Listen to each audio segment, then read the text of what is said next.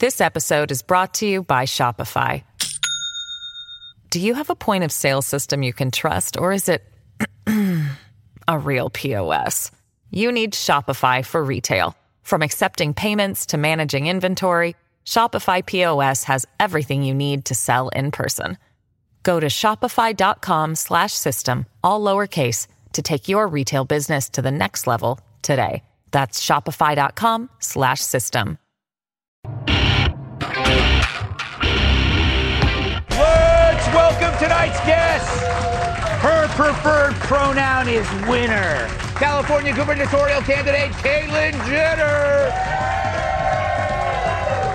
This Mercedes has liberals looking like Fiats. American Conservative Union Foundation senior fellow Mercedes slap.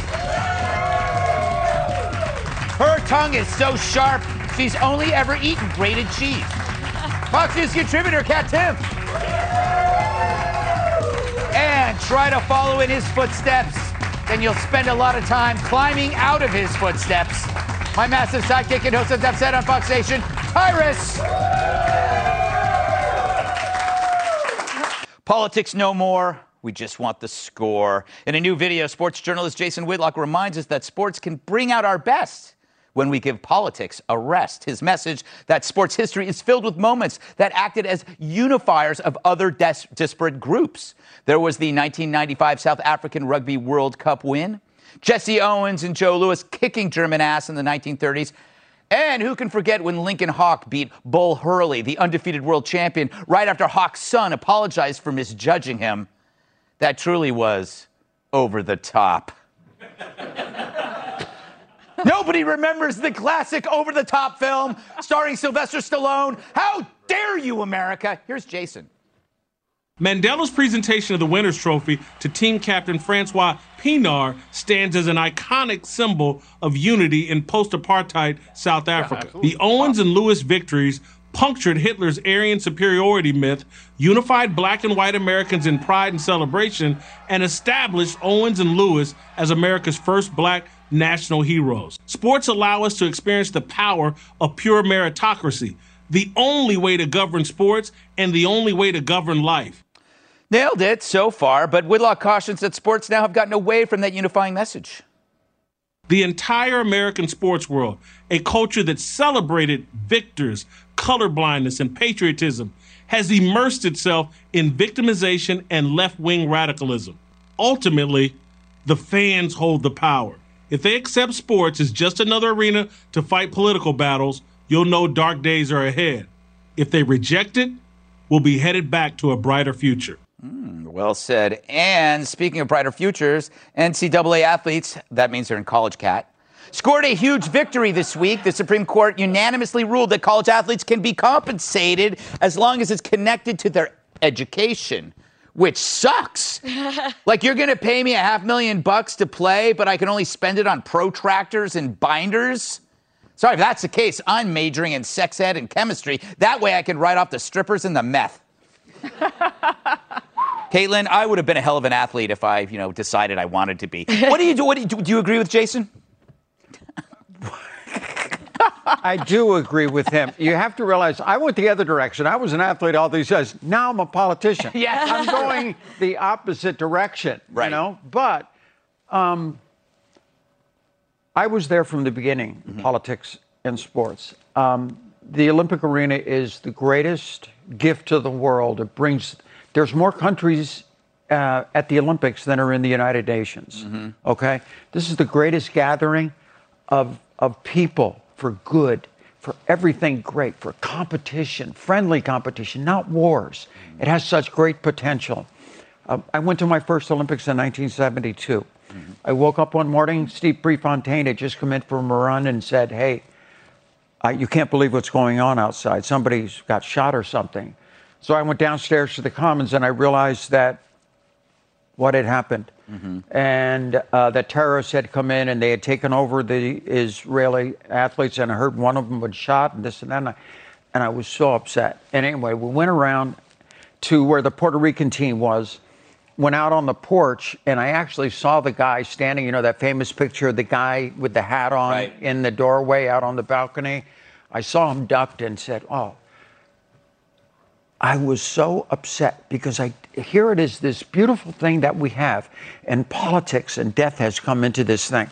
Honestly, that's when the Olympics changed. That's when sports changed. Yeah, what happened in 1972. Yeah. And I was right in the building next door when it happened. I don't like to see it. We have to keep politics out of this thing. It is the last thing of hope that we have out there. And Mercedes, I mean, you're in politics. We talk politics, but everywhere politics goes that is non-political, it poisons it. It can't. Oh, completely. Politics exists to prevent violence only in the political realm, but when it gets into sports or entertainment, the flower wilts. Can't we just have a safe space? Yeah. Like, let the sports be the safe space where politics does not enter. And, you know, Caitlin, to your point, the Olympics, that's a moment when we all come together as a country, when we beat the Russians, when we beat the Chinese. That's always the best when you get the USA gold medal. And it's so heartbreaking when you watch, for example, a USA Olympian say that she would burn the flag on the podium. But you know what's so amazing? Is that you can do that here in the United States. You can't do that in other countries, in China or in Venezuela. And so I think for sports, it's the one place that you were like, can I just have like a beer and don't talk politics? And just get it out of the way. And I think that would really be a moment that should bring our country together as opposed to this divisiveness that we've seen. As you know, in your realm of wrestling, sports is there to create a division that lets people channel that energy. Well, with football and basketball, and then when I got into sports entertainment, it's kind of basically the same thing. You know, when you're the bad guy, you want to make them boo and hate you, and when they love you, they cheer for you. I get cheers here, and I usually get booed in wrestling, but because I choose to be the bad guy. Right. You know, I control the crowd. When you get into sports, and we've seen that politics come into sports, but you have to be able to separate it. This is when you have to be an adult. I don't talk politics when I watch the Celtics play. I hate the Knicks. I don't care where they're from. When the Knicks play Celtics, I hate them. Everything about them, I hate them. I don't want anything bad to happen, but I don't want anything good to happen too during that time. But I separate it. Now we have social media, and we have athletes who are also citizens. And if an athlete, when he takes his jersey off, chooses to be a Republican or a Democrat or to speak on an issue, we need to respect that. And then when he puts that jersey back on, you can love him again, and you can disagree outside of the norms. Just like a lot of my friends, they're not Republicans, believe it or not. So we don't talk about it. But when we come together, everyone always talks about me and Snoop's relationship. How do you guys get along? Because we don't talk about politics. Yes. We talk about youth kids football and the Celtics and the Lakers rivalry. We have boundaries. And Americans, we need to keep boundaries. Yeah. It's okay if your favorite athlete isn't the same political realm as you. When he's on the field, you cheer for him. When he steps off it, you don't have to agree with him, and it's fine. When we get so offended by people being people, we do the same thing. Every one of us does the same thing. Kat, you've experienced this at parties where... Yes, I have. And I will say, I actually just realized I think sports does bring people together, and it is so inclusive because people will actually invite me to watch sporting events with them. It can't be fun to have a girl there that's like, why does he have that point? Where'd that come from? But yeah, it's the worst when you're trying to have a good time, you're trying to unwind and enjoy yourself, and somebody decides to make the conversation about something that they know is going to cause division just for the sake of causing division. Because not only is it awful to be attacked, but a sneak attack when you're sitting there drinking a Miller Lite is the worst. Yeah, especially if you're drinking Miller Lite. Yes. All right, don't go anywhere. We'll be right back. This episode is brought to you by Shopify.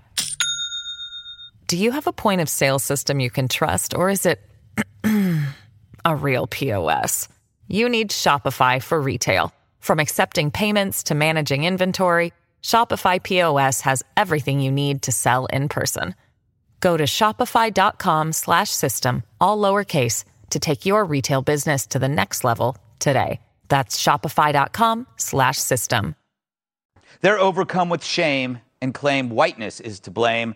A podcast from the Washington Post suggests white people set up accountability groups to reflect on what terrible people they are. Because we haven't heard that enough. Host Nicole Ellis interviewed several whiteness experts, once again showing that anyone could be an expert in something that you just made up. And there you find that you and your family are deeply racist, awful people. And if you just spend all day skin shaming yourself, the world would be a better place. I am originally from a smaller town in Oklahoma. Whiteness was the default and whiteness was the comfort. The more you kind of dive into that, the more I'm really realizing how deeply rooted racism is into like my everyday thought process. No matter how much you work at that, there's still even almost more work to be done. Of course, but what if thinking more work needs to be done is also a sign of whiteness? Does it get worse? Part of the structure of racism and the way that it's maintained is to keep us from recognizing that racism is a part of our daily lives. And so it's a longer term process of looking at your understanding of yourself in the world, both historically, but also contextually, the family you live in, the community you live in, and what role whiteness plays in that. It takes a special kind of white privilege to make racism all about you. You racist. It has to stop there, right? Most of us in doing this work have experienced this, where there's a period of deep shame for being white and for acknowledging the harm that our ancestors have caused. And that's a very legitimate piece of this work. And we can't ask people of color to hold our hands through the shame piece. That needs to happen with other white people. Is this not a cult or what? Somebody call the lifeguard, because these people are off the deep end in drowning and in self-pity. You know, the world is really upside down when suddenly the voice of reason comes from Reverend Al Sharpton. If you're sitting around sipping lattes in the Hamptons talking about what's going on in Harlem, you may not know the progress that we have made in terms of going from not being able to vote in my mother and father's generation to electing a black president in my generation. And I think that there are those that are in the business of pessimism, and that dampens forward progress and dampens movements. It doesn't advance them. Oh, my God. I'm agreeing with Al Sharpton. Tyrus, what do I do? What do I do? Listen, I do that all the time whenever I agree with you. It's tough. You'll get through it. You know, you're going to ask a lot of questions why. There's going to be a lot of time in the mirror. Listen, man, there's a part of me that thinks this is great. Oh, I will never wait in line again with white people. I'll be like, excuse me, why am I behind you? Is this what you want? What were you drinking? Excuse me, my Starbucks line days are over. Oh, privilege? Damn. Like, this is ridiculous. And I would just like to once again go back to the human being thing. The white people who are like, I'm so sorry. I'm like, how many slaves did you own exactly? When did you let them go? Yeah. Did you give them their 40 acres? What? Well, no, I didn't actually do that. My father was a mechanic. My mother was a teacher. So you didn't actually participate in the slavery? Yeah. No. How many lynchings have you attended? None. You should be ashamed of yourself. What the hell is wrong with people? Everybody on there is living in a very safe, happy world where you can talk about the context of the mental image of what it was been like. If I'm not pissed about it, what are you mad about? Yeah, no. This is ridiculous. Kat, you know what it is? It's like they are throwing their ancestors under the bus. But it's like, you don't take credit for what Albert Einstein did. Why should you take the blame for some racist in the 1860s? Well, and Albert Einstein was my grandfather. No, at first I was like, why would anybody want to go hang out, you know, and just hate themselves with a bunch of other people who are also hating themselves? And I realized that's basically all the My Chemical Romance concerts I went to in high school. But look, I think honest conversations about race are important, right? But in terms of conversations, and I do have decades of experience with conversations, I'll say that starting it off with, hey, you're a piece of shit, and so come hang out and we'll make you feel really, really bad because a piece of shit like you deserves it.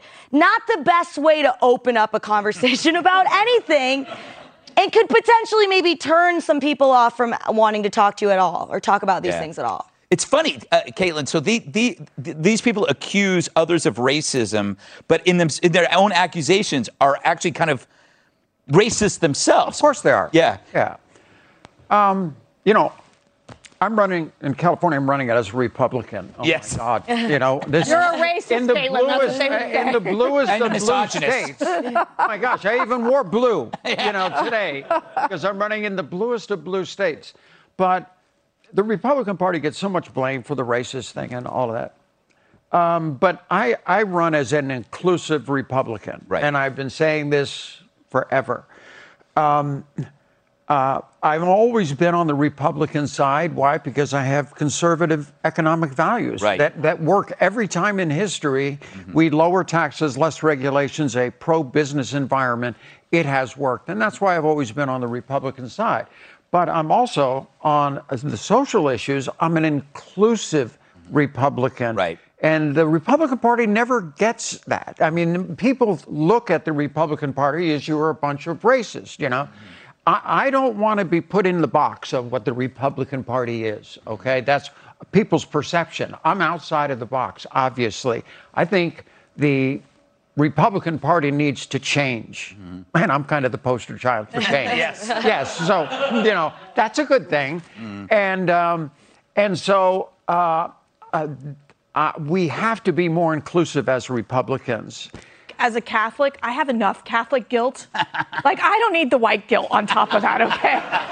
Seriously, it's like a confessional. They're in there, telling their sins. It's a cult. It's a cult. It's a cult. It's like where they bring you in, you have to confess your sins, and then you got to buy their product, and you can never actually graduate from the cult because you're always going to be guilty. You're going to have the original sin of racism with you at all times, and you're going to still be there. It gives them an identity. I think they're empty, sad people. All right.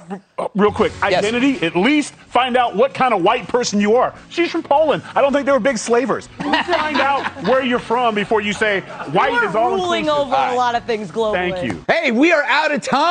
Awesome, Caitlyn Jenner. It's over. You're coming back. Mercedes, Pat, Tyrus, our studio audience. I'm Greg Gutfeld. I love you, America.